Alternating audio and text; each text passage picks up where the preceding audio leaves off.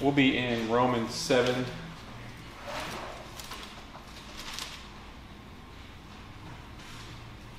Six verses. And you're like, what? 4,000 words? Why is it 4,000 words? 6 verses, 18 through 23. It says, verse 18, "For I know that nothing good dwells in me, that is in my flesh. For the wishing is present in my flesh." Wait. "For the wishing is present in me, but the doing of the good is not. For the good that I wish I do not do, but I practice the very evil that I do not wish. But if I am doing the very thing I do not wish, I am no longer the one doing it, but sin which dwells in me. I find then the principle that evil is present in me, the one who wishes to do good. For I joyfully concur with the law of God in the inner man, but I see a different law in the members of my body, waging war against the law of my mind, and making me a prisoner of the law of sin which is in my members." And Paul says a lot in that. Just to back up a little bit, Romans 7, we're still in that parenthesis of Paul's answering the question of the law. Like, why the law, Paul? If you said the law entered that sin may increase, and you said, we're not under the law anymore, what's the point of the law? And Paul's doing here in Romans chapter 7 is showing us that not only are you not justified by the law, as he showed us in chapter 1 through 3, but you're not sanctified by the law either in Romans chapter 7. And he teaches us that also in Galatians too. You can see what we went to, I think, last week, where he says, "Oh, foolish Galatians, have now you began in the Spirit, now you think you're perfected by the flesh?" So that's what Paul is teaching us here. And then in our text right here, verses 18 through 21 are pretty much parallel to verses 15 through 17. That's why I could do 6 verses, because 4 of the verses are pretty much a parallel to the last 3 verses that we just dealt with last week. But I'm going to bring something else out of those verses that we didn't really deal with last week. So with that said, I'm going to go ahead and get into the text. I have 3 points. The first is what dwells beneath. The second is the hypocrisy of law keepers. I got that in quote, law keepers. And the third is a different law. So the first point is what dwells beneath. Notice in our text in verse 18, he says, "For I know that nothing good dwells in me, that is, in my flesh. For the wishing is present in me, but the doing of the good is not." He says "for," which means because. Because what I just said, because I know, for I know, because I know. So Paul here connects this statement to the previous one that he just made about wanting to do good, but not doing it, and doing the very thing he hated. He just says that in those previous verses, 15 through 17. I want to do good, but I don't do it. I'm doing the things that I hate to do, and the things that I want to do, I'm not doing. And then he says, "For," or because I know that in me dwells no good thing. And remember, this is still an answering the question of the law, if you remember our context. So what about the law, Paul? If we're not under the law, and when the law entered, sin did increase, why the law? Well, it leads us to verse 24, which we will be dealing with later. But then you say, against Paul, the law must be sin. Remember that question got raised up too. But here's the answer to that question. Remember, he dealt with the law is holy, good, and righteous. It's not sin, and we prove that it's holy, good, and righteous because when we sin and don't want to, we agree that the law is good, right? When I sin and I don't want to sin, I'm agreeing that the law is good because I want to do it. That's the answer. You don't keep the law, not because the law is sin, but because nothing good dwells in me, that is in my flesh. That's why we don't keep the law. So why the law? Well, it points out our failures. And it takes us to verse 24. "O wretched man that I am, who shall deliver me from this body of death? Thanks be to God, the Lord Jesus Christ." The law remains holy even though we're not holy. Even though you're unholy, the law remains holy. The law does not change. And as I mentioned a few weeks ago, God doesn't lower his standard of the law because we're fallen in Adam. The law remains just and holy. The law is, that God gave us. He doesn't give us the law. We fail the law, then He lowers the standard for us. The law remains just and holy, even though you're not. I actually believe this is fundamental to Christianity. This isn't some peripheral doctrine here. It's fundamental to Christianity. So let's dig into this a little bit. What does Paul mean by this statement? And why would he say it about himself? What does he mean when he says, I know nothing good dwells in me? Why would Paul say that? Well, it started in the Garden of Eden, right? With Adam as our representative. Adam was our head. He was our representative. When God made Adam, He represented all men and women at that time. For anybody that came from Adam was going to be represented by him. He was our head. And Adam was good. After God created Adam, He said, God saw all that He made, and behold, it was very good. That included Adam and Eve. They were good.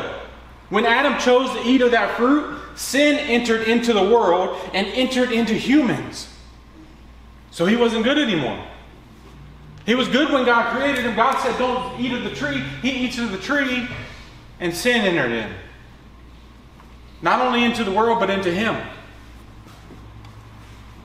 He wasn't good anymore. And as we've dealt with in Romans chapter 5 and verse 12, it says, therefore, just as through one man sin entered into the world, and death through sin, and so death spread to all men because all have sinned. All have sinned. Why? Because of Adam's sin. And because of Adam's sin, sin came into the world, and we're all made in it. And we're all going to death. That includes both of us. All of us in here. We're all headed there, right? That's the ultimate reality to this life as it ends. This life ends. We can drive by many graveyards, right? We can go, if we have family members here, we can see the stone that's there that has our family member's name on it, right? Our friends. We know we're headed there. We probably all have loved ones that have died. And guess what? It came from sin. Because of that first sin. We all will pass through that door. Because of that first sin that Adam ate of that tree, we all will pass through that door of death. So let's dig a little bit deeper in this though. We all know that Adam sinned. This is pretty fundamental. This is not elementary, I guess. This is elementary that Adam sinned, and now that we're sinners. But to say that no good dwells within me, that's kind of radical. Turn back with me to Psalm 51.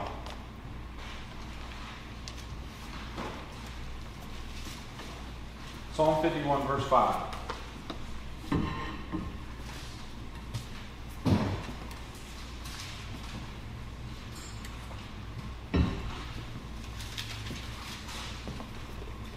Now, if y'all are familiar with this psalm here, this is the psalm that was written, after David and Bathsheba, and David's in repentance. But look at verse 5. He says, behold, I was brought forth in iniquity, and in sin my mother conceived me. This is King David. He says, I was brought forth, or I like actually the KJV, it says, I was shapen in iniquity. And in sin did my mother conceive me. The word for iniquity there can be perversity or depravity. So he says he was brought forth in depravity. He was shapen in perversity. King David. This isn't some peripheral guy in the Old Testament. This is King David, right? But then you're like, well, that's David. That's not me, right? That's David. That's Old Testament David. That's not me. What does it also say in the Scriptures? All we like sheep have gone astray. All have turned aside after their own way. David, the sweet psalmist of Israel, he is called a man after God's own heart, says this about himself. I was shapen in iniquity, and in sin did my mother conceive me. And do we think that we're better than that? Turn to Job 14.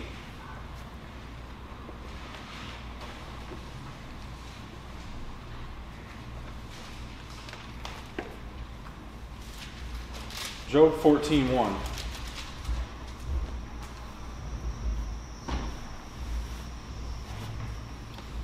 It says, man who is born of woman is short-lived and full of turmoil. Y'all feel like that? Like a flower, he comes forth and withers. He also flees like a shadow and does not remain. Thou also dost open thine eyes on him and bring him into judgment with thyself. Listen here. Who can make the clean out of the unclean? No one. Since his days are determined, the number of his months is with thee, and his limits thou hast set so that he cannot pass. God has set our limits, right? And we shall not pass. He set it up at this certain day, at this certain time, you will all pass from here. And none of us will live any longer than that. But listen to what he says. Who can make clean out of unclean? Your ancestors were unclean, all the way back to Adam. When Adam sinned, it brought sin into the world, and every single person that came from Adam has been unclean. No one is righteous. No, not one. We have all sinned and come short of the glory of God. Turn up to Job 25 in verse 4.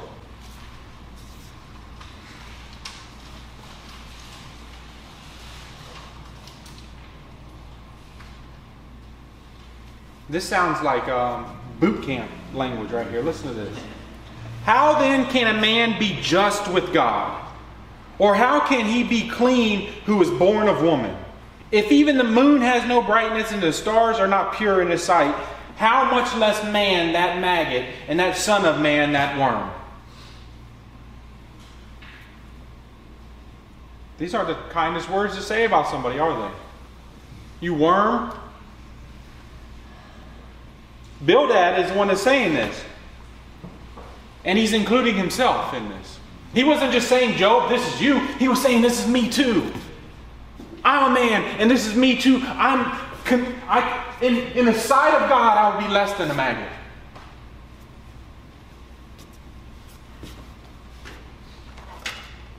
Look at one more place with me. Matthew 15. Believe me, we could look at all kinds of stuff showing this. Look at Nebuchadnezzar when God saved Nebuchadnezzar and he said that men were less than grasshoppers in his sight. Matthew 15, verse 18.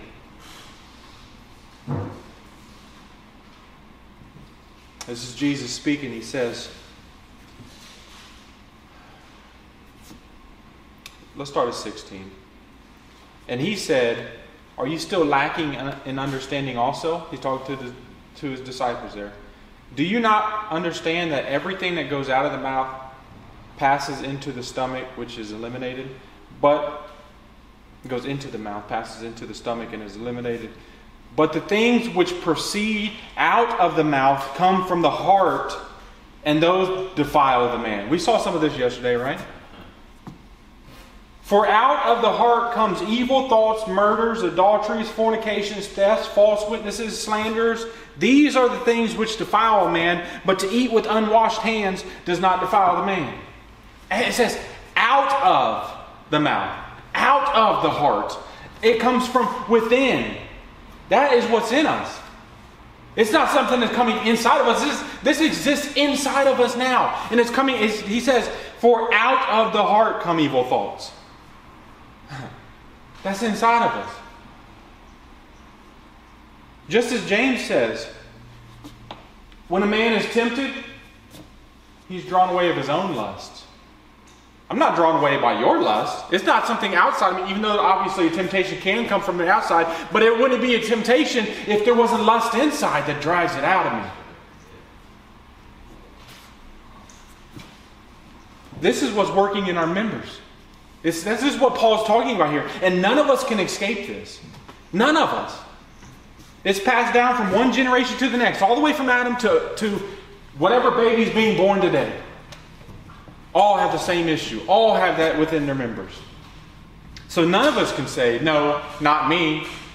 I don't deal with this. This isn't me. I don't have to worry about this. I'm no maggot. I wasn't conceived in sin or shapen in iniquity. My heart is clean. I don't have these issues. None of us can say that because we all have those issues. And that's why Paul says that nothing good dwells in him. And Paul's pointing to himself here. He's not pointing to somebody else. He's not saying nothing good dwells within Peter. Nothing good dwells within James. He says nothing good dwells within me, in my flesh. And in pointing to himself, he's teaching us that we're all there. Paul calls himself the chief of sinners, right? The foremost of sinners there in 1 Timothy 1. Does that mean that Paul sinned more than anybody else that ever lived? It does not. It does mean that he sees his sin more than he sees anybody else's. And you gotta, if you don't see it like that, you're just not being honest with yourself. If you don't see more of your sin than somebody else's, there's a problem. And we're going to get to that on our next point there. But in Paul, he says, in him dwelt no good thing. The apostle to the Gentiles was the chief of sinners and had no good thing dwelling within him. This is quite the opposite of what he would have claimed as a Pharisee before, right? Philippians 3, 5, and 6, it says, Paul's he's not boasting in the sense he's taking credit. He's just pointing back to when he was a Pharisee. He says, circumcised the 8th day. What does that mean? I'm a Jew. Of the nation of Israel, of the tribe of Benjamin, a Hebrew of Hebrews, as to the law, a Pharisee, as to zeal, a persecutor of the church, and as to the righteousness which is in the law, found blameless. As a Pharisee, they had people that looked at him and thought he had it. Man, I got this thing nailed down. I've kept all these things since my youth. He would have saw himself as a law keeper. But isn't it interesting, listen to this, isn't this interesting that as a Pharisee, he would have seen himself as a law keeper, and he wasn't even a believer at that time. And he was headed to hell as a Pharisee. As a Pharisee, he was headed to hell. He wasn't a believer, but he would have saw himself as blameless. I'm blameless. And now, as a Christian, he would see himself as though there's nothing good that dwells within me. And now he's headed to heaven. You see the contrast? The true believer doesn't take comfort in the law or keeping the law, but rather in Christ, because they know that they can't keep the law.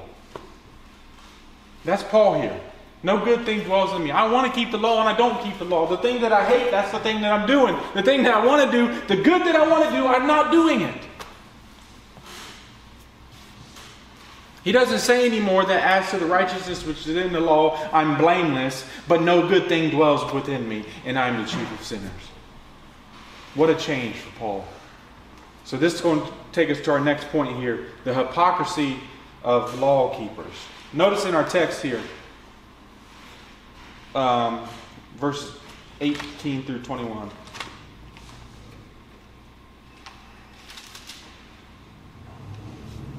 For I know that nothing good dwells in me, that is in my flesh, for the wishing is present in me, but the doing of the good is not.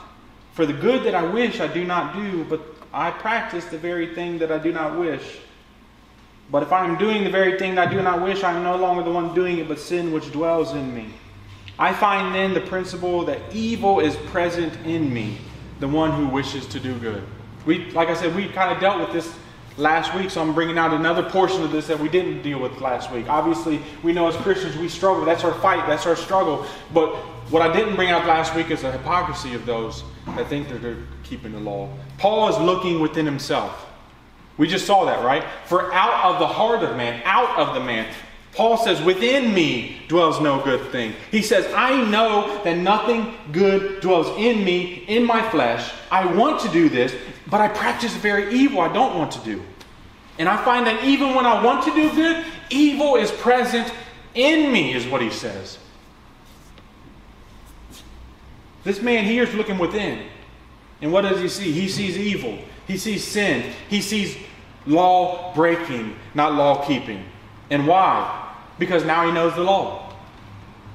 Not like he thought he knew the law when he was a Pharisee, but as he really knows the law now as a Christian. When the law, all of the law, the physical and the spiritual of the law was revealed to him, he sees that he doesn't keep it.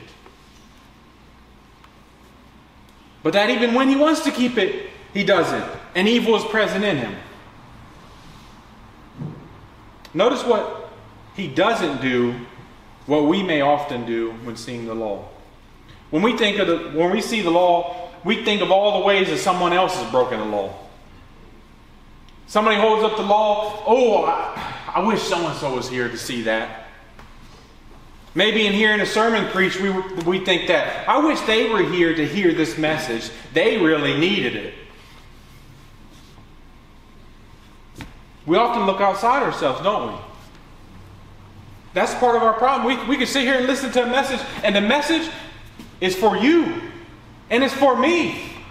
It's not for you to go, ooh, I wish so-and-so was here so they could hear this because they need it. No. Did God put you here today? Did He put them here today? No. But you're here to hear the message. Don't look outside. Look inside. We look to that law and we say, I know it says this, and can you believe that person did that? Paul lived that life as a Pharisee. And today, many people from within the walls of the church still do this, do we not? They dare not say that even when I want to do good, evil is present in me. Those people that want to judge other people, they dare not look in the mirror and say, evil is present in me, that no good dwells within me. And if they don't say it about themselves, you better not say it about them. They would never do that. They boast of all the things that they're doing for the Lord, right? I feed the poor. I help the elderly. I give to this ministry or that ministry. I'm the pastor. I'm the deacon of this church, right? Don't accuse me of any wrongdoing. I put on this fake smile on Sundays when I'm around God's people. Right? Or how about this? You know stuff is going wrong in your life because you're sinning against God. You heard somebody say that? Well, if you guys would just obey, this stuff wouldn't be happening to you. I actually heard that say, this is not in my notes, so I need to be careful here, but looking for a house, and every house we looked at, it got sold out from underneath it, but that's because y'all ain't obeying God. Really, I just don't find that in His Word. But when the stuff goes wrong in that person's life, guess what it is? Oh, it's because I'm obeying. Satan's tempting. Satan's doing this and Satan's doing that. But when you're doing it, it's because you're not obeying. You heard that before? I have. That's a height of hypocrisy. Isn't that what Job's friends said? It must be sin, Job. God wouldn't allow this to happen to a righteous man. How does the book of Job start? Listen to this. God says this about Job. Have you considered my servant Job? For there is no one like him on the earth. A blameless and upright man, fearing God and turning away from evil. Praise God. Don't you want God to say that about you? Job was actually going through the trials of life because he was righteous, not the opposite. But what would a hypocrite say to Job? In Job 8:6 he says, if you are pure and upright, surely now He would rouse Himself for you and restore your righteous estate. If you are pure and upright, Job. God just said He was pure and upright. And then your friend comes along and says, well, Job, if you were just pure and upright, you wouldn't be going through this. In other words, Job, I haven't sinned like you have. God's not doing this to me because you sinned in a way I didn't sin. If you would have just obeyed God like me, you wouldn't be going through this. But Job was a righteous man, and God allowed that to happen to him. Maybe you're going through trials because of sin, right? That does happen, right? Sometimes we do go through trials because of sin, but maybe you're going through it because of righteousness. Who are you to tell me why this trial is happening in my life? I think God's wise enough to show me that, right? Or maybe you're just going through trials because we live in a fallen world. And we all go through them. We all face death. We all face our stuff breaking and all this chaos because we live in a fallen world. Whether you're righteous or whether you're a sinner, it doesn't matter. You're going to face trials.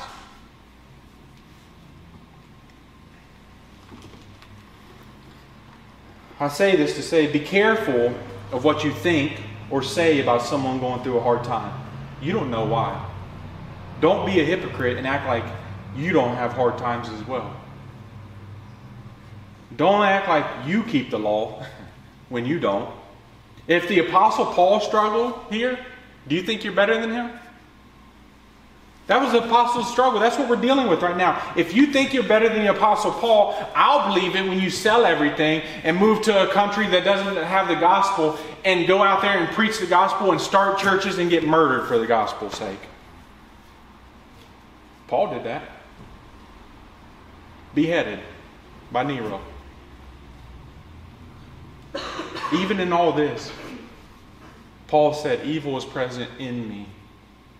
As he was out there, the mission, gave up his life for the gospel, evil was present in me. Not outside of me. Is evil present outside of us? Yes, it is. You know why? Because it's present in other people too.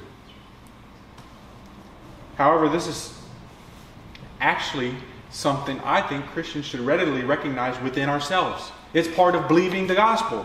The gospel isn't this, but it's that makes us want to draw nearer to Christ, right?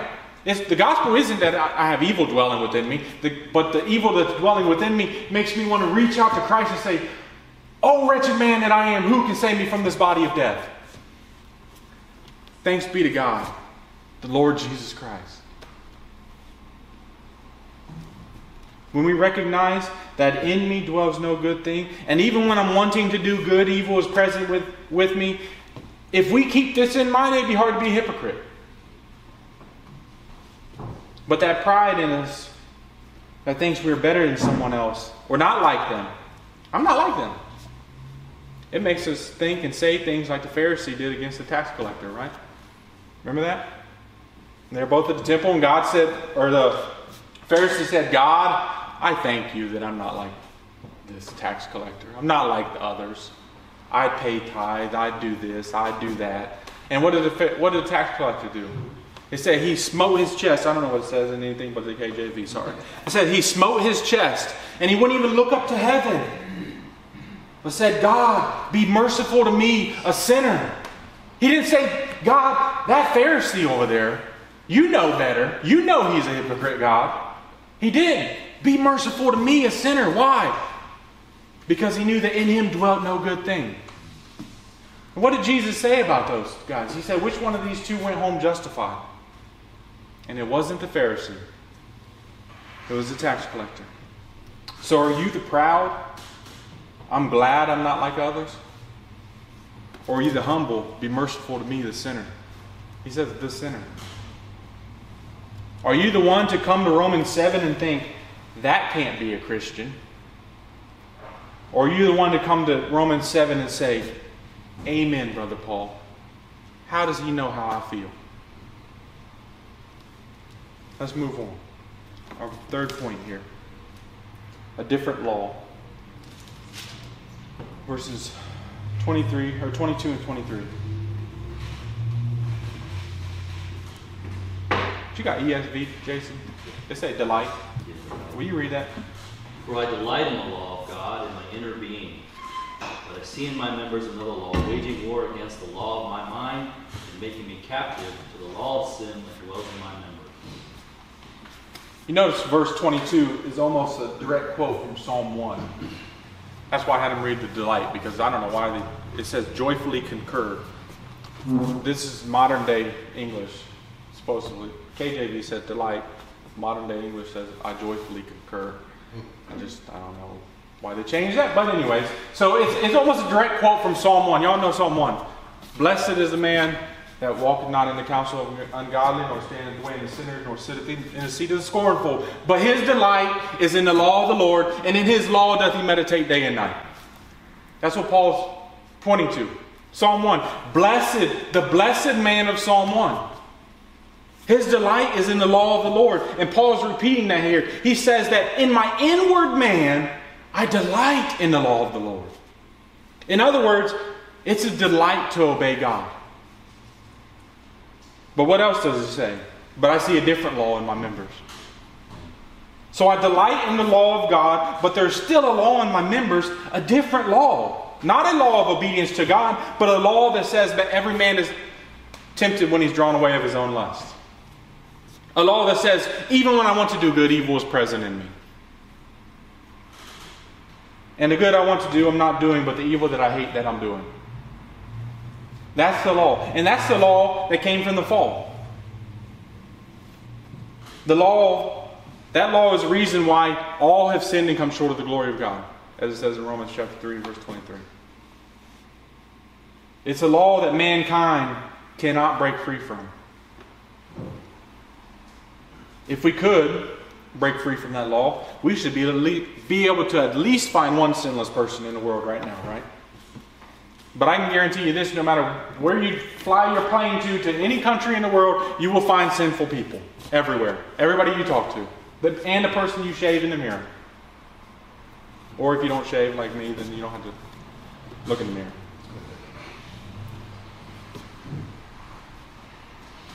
There aren't any righteous ones.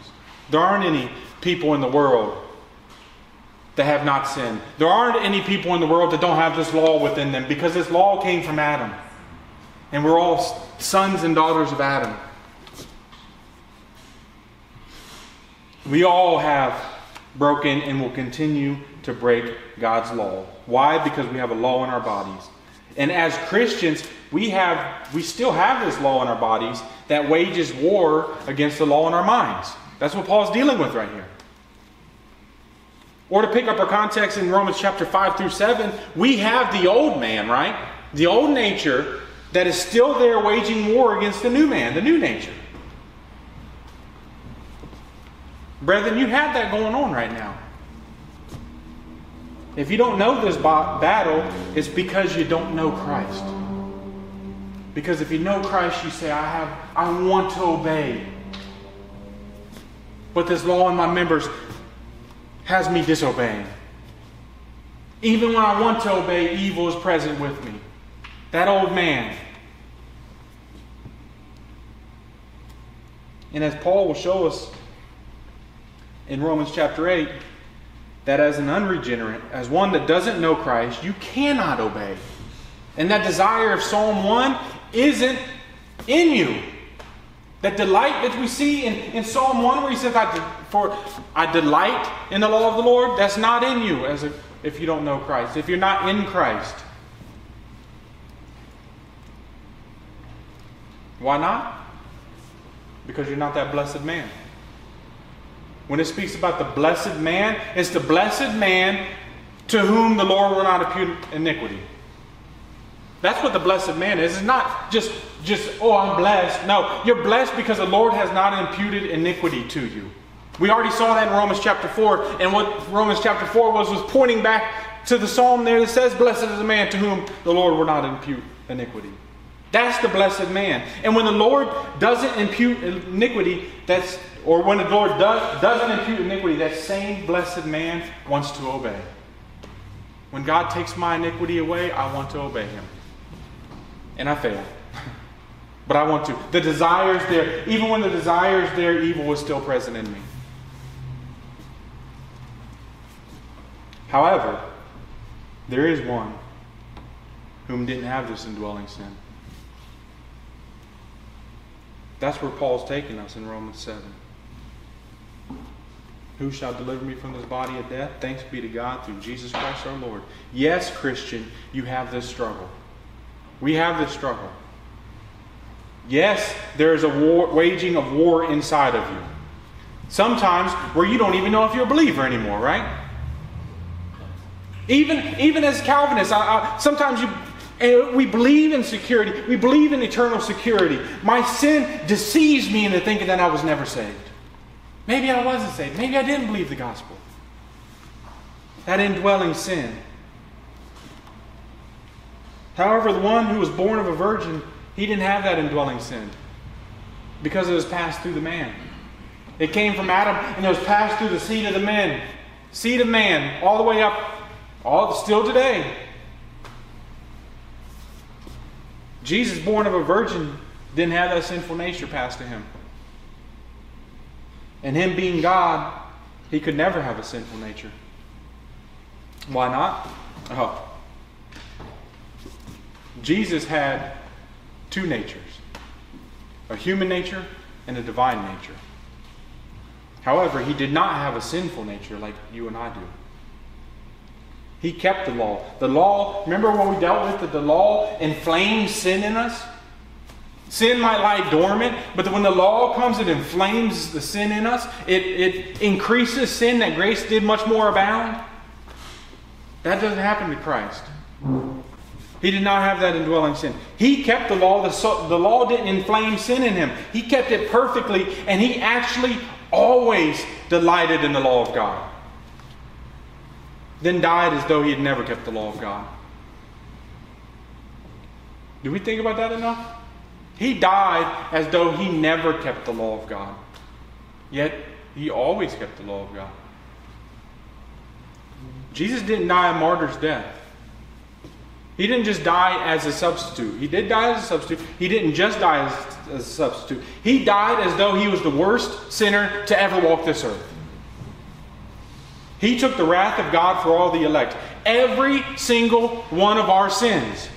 Not just my sins, but your sins too. If you die outside of Christ, guess whose sins you'll pay for? Your own, that's it. You'll pay for your own sins, which is enough to be punished forever in hell. However, Jesus didn't pay for just one person's sin, but all the sins of all the ones that the Father chose to give to His Son. And He paid that infinite debt that we owe in a matter of a few hours. The full wrath of God was spent on Him. That cup was filled to the brim with wrath. The cup of God's wrath. It was filled to the brim. And Jesus came and drank every last drop of that cup for His elect. Every single one of them.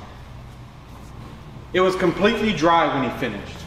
And we actually see a picture of that when we take in communion. When we take our cups and drink them. It's pointing to our great Savior who drank the cup of the winepress of the fierce wrath of Almighty God for us. He drank it for every one of His people. Then He died. And was buried. But was He really dead? Isn't that what some try to argue? But He wasn't really dead. The swoon theory, y'all heard of that? First, the people that killed Jesus were professional executioners. This wasn't just a side job for them. This is what they did. They killed people. The Romans, they killed people. The crucifix was the greatest torture thing that's ever existed. They knew death.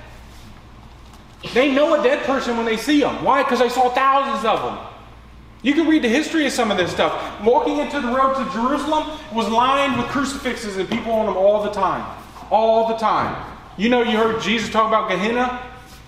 Gehenna, the valley of Hinnom right there, was a place where they'd take those dead bodies and throw them onto the fire. And they'd burn forever.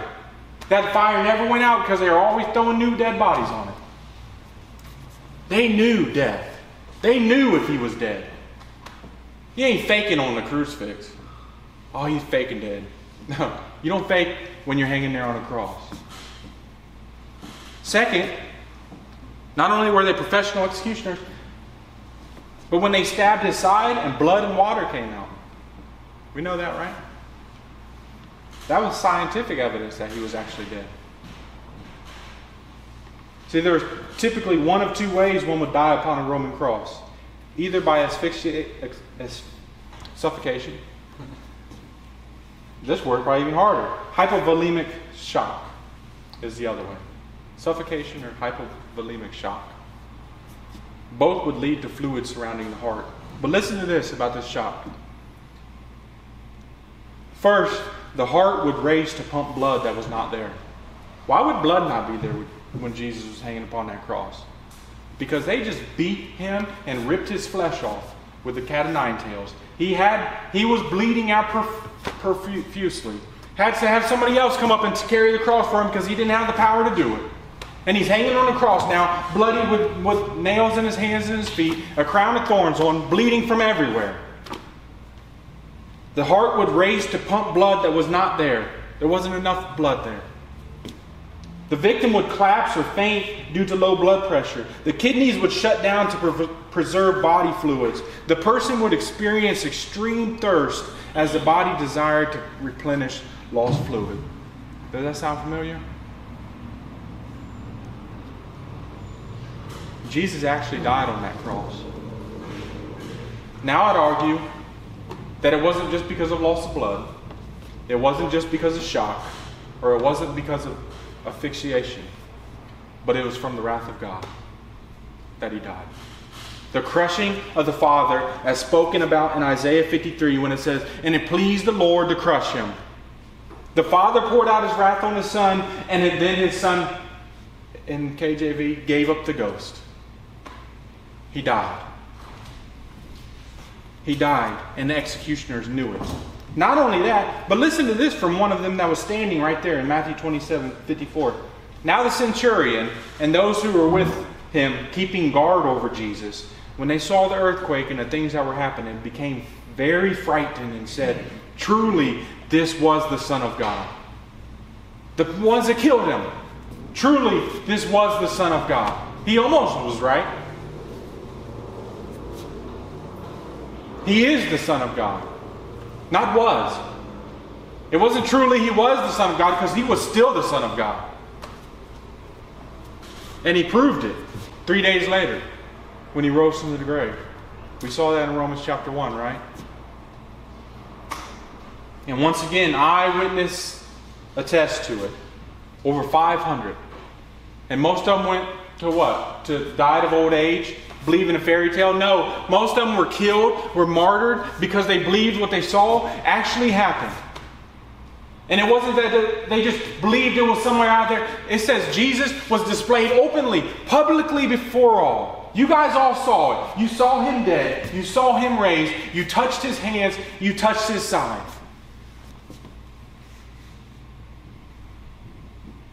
And then the Romans say, if you don't stop preaching now, I'm going to kill you. You might as well kill me then. Because I ain't going to stop preaching what I saw. He was witnessed by over 500. And they went to the death because they believed it. And after his resurrection, but before his ascension, what did Jesus say to his disciples? All authority has been given to me.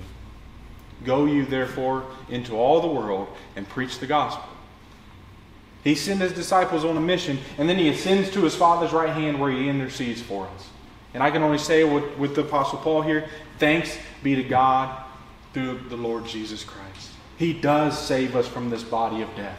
Yes, Christian, you will fight and struggle in this life. Yes, Christian, you will fail sometimes and hurt people sometimes. Yes, Christian, other Christians will hurt you too.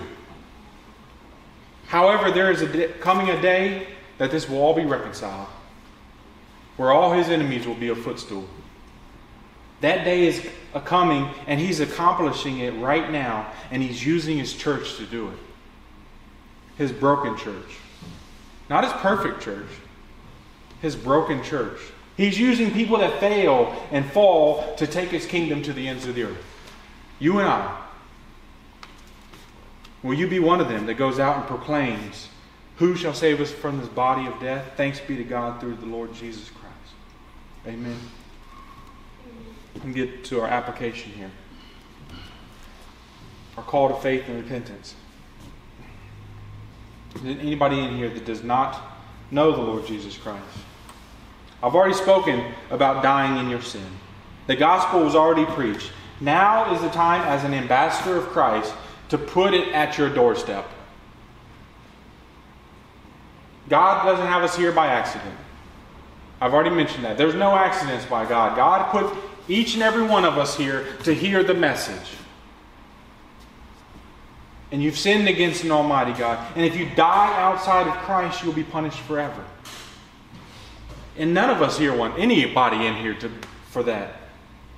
And this isn't some fairy tale. This is more real than what we're experiencing right now. And it's forever.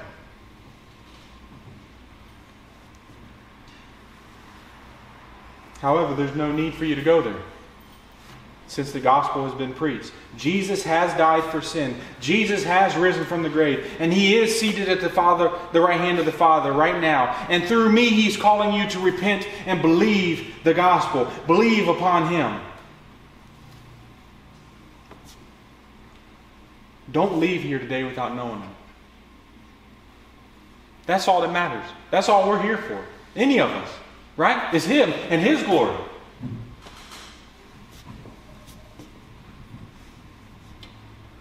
If anybody have any questions on that, you can ask anybody in here. And if they can't answer it, they'll hopefully point you to somebody that can. And if they can't, then they'll probably hopefully point you to somebody else that can. But the call is today. Today is the day of salvation. God doesn't grant us it tomorrow. Now to the believer here. That law that still fights inside of us, that wins the battle sometimes. Y'all been in those battles and you lost? The old man beat me today. That old man, if you will, he hasn't left us. He's still there fighting the new man. When he wins those battles, don't sulk in it, but repent and believe the gospel. It's the same call. When I fall, when I fail, my answer to that is to repent and look back to Christ. Get back up and repeat after Isaiah does in chapter 6 where he says, "Here I am, Lord, send me." After repentance, "Here I am, Lord, send me." You've confessed and repented, now it's time to go. It's not time to sit and whine about your sin. To complain that you'll never beat it. This sin, it beats me every time. It might. Get up. Repent. Confess. Move on in faith. There's certain, I think, we'll be taking sins this whole life all the way up to glory. I'll be fighting the same sins. You will be too. You're going to fight them your whole life. You think, well, I crushed this sin. Well, that sin shows up in another way. Well, maybe I was addicted to this. Well, I got rid of that addiction. Guess what? That addiction showed up in another way. You got to fight those things, though. They don't go away this side of glory. And I believe we could say so because we don't believe in what's called entire sanctification. That's heresy. That you'll be perfect on this side of glory. That's the only way the sin wouldn't show up, right? Is if you were perfect. And none of us will be. You'll have sins. It says, if you have sins, confess your sins. If any man sin, we have an advocate with our Father, Jesus Christ the righteous. Confess your sins. Go before Him. John's writing that to Christians. That old man doesn't die easy. But remember, previous in Romans, that old man is crucified with Christ. He's crucified with Christ. He's hanging there dying. Don't give him breath. He says, "I thirst." Don't give him drink. Feed the new man with whatsoever things are pure and true. That's our calling. So let's go to our next point, our call to war. When coming across passages like this and messages like this, you may feel like, why? I mean, if it's going to be a battle my whole life and I'm going to lose some and I'm going to win some, but it's going to be a battle, why even bother? When I was an unbeliever, it was easy, right? I didn't have those battles. I just went and sinned as much as I wanted. There's no hope, right? I don't want to fight this fight anymore. Sometimes I've been there. So was Paul. When he says to live is Christ, but to die is gain. He was ready to go. Listen to this. Philippians 1:23. But I am hard pressed from both directions, having the desire to depart and be with Christ, for that is very much better. Yet to remain on in the flesh is more necessary for your sake. He's suffering for their sake. I'm ready to go. To die, to live as Christ, and to die is gain. It's far better for me to leave. For me. But for you guys, I'm suffering. I'm fighting this fight. And remember, Philippians, where was Paul writing that from? Was it the comfort of his lazy boy sitting in front of his television? Paul wrote Philippians from prison. Could you imagine being in prison? Of course, Paul is far better to be with Christ than to be in prison, but he says, I'd rather stay.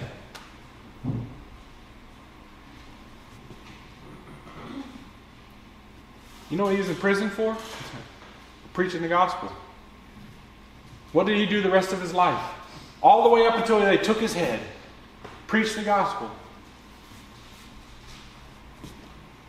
But he recognized that even though there's a battle here, the war had been won already. The war is over. The war has been won. We have battles here, and we may lose a battle here and lose a battle there. We may win a battle here and win a battle here. But even when we win those battles, don't get too prideful thinking, I'm fine now, I got this. Because it comes quick when you think like that. That's that hypocrisy coming up, that pride coming up. And if pride comes before what? The fall, right? Jesus Christ won the war for us. As Christians, Jesus Christ has already won that war. He rose from the grave and beat death. We fight from that standpoint, that the war is already won. Listen to this, 1 John 5, 4 and 5. For whatever is born of God, that's talking about being born again, being a Christian, for whatever is born of God overcomes the world. And this is the victory that has overcome the world, our faith. Who is the one who overcomes the world but he who believes that Jesus is the Son of God? You hear that? It said you're an overcomer. We don't lose here. We don't lose here. We overcome the world. We do not lose here. You may have heard this before, but the word for overcome there is the Greek word nikeo, from whence we get the word Nike. It means to conquer. You are a conqueror. And actually, what does it say in Romans 8? It says, nay, in all these things we are more than conquerors through him that loved us. You're not a loser. You have, the battle's already been won. You are more than a conqueror. Jesus took the loss for you and has made you a conqueror. That's you, Christian. Sin will not prevail. The old man is crucified, and you being made new are more than conquerors. Let me take this a little step further too. As a kingdom and priest, Christ also said this about us in Revelation 2:26-27. He who overcomes and he who keeps my deeds until the end, to him will I give authority over the nations, and he shall rule them with a rod of iron, as the vessel of the potter are broken to pieces, as I also have received authority from my Father. That Psalm 2, that's what he's quoting there. Psalm 2 was speaking about Jesus. Jesus says, after his death, burial, resurrection, he says, all authority was given to me. What's he pointing to? Psalm 2. And now what's he saying in Revelation? That I am giving you that authority. To you that overcome. To you, the conqueror. This is by the authority of Christ that was spoken about in Matthew 28. And he extends that authority over the nations to us as Christians. You're not just a conqueror of sin. It's not just, that battle's already been won for sin. That battle's already been won for the earth. Blessed are the meek, for they shall inherit the earth. We're to go forth and conquer the nations for Christ in his name. This is the mission that he sent us out on. When it says, I say call to war, that's what I'm talking about. Is Christ has made you a conqueror. He has sent you forth. He's given you a mission, and that mission is to go forth and preach his gospel to every single person that you come across. Through all the ends of the earth. And he's going to use us to do it. God is going to do that no matter what. The question is, are you going to reap those rewards? This is bigger than you and I. It's not that we just come to church on Sunday and we got that box checked. I was listening to this thing last night. I won't get too far into it, but the lady said something like, Sunday's the one day we set aside to practice our faith. And I said, well, and I didn't say it. I was thinking, like, if Sunday is the only day that you come along to practice your faith, you're probably not a believer. Because we need to practice our faith from Monday to Saturday as well. Not just Sunday. Not Sunday we check this box. How are you going to be a more than conquerors and go forth and conquer the nations in 1 hour on Sunday? We're not going to. But God is going to.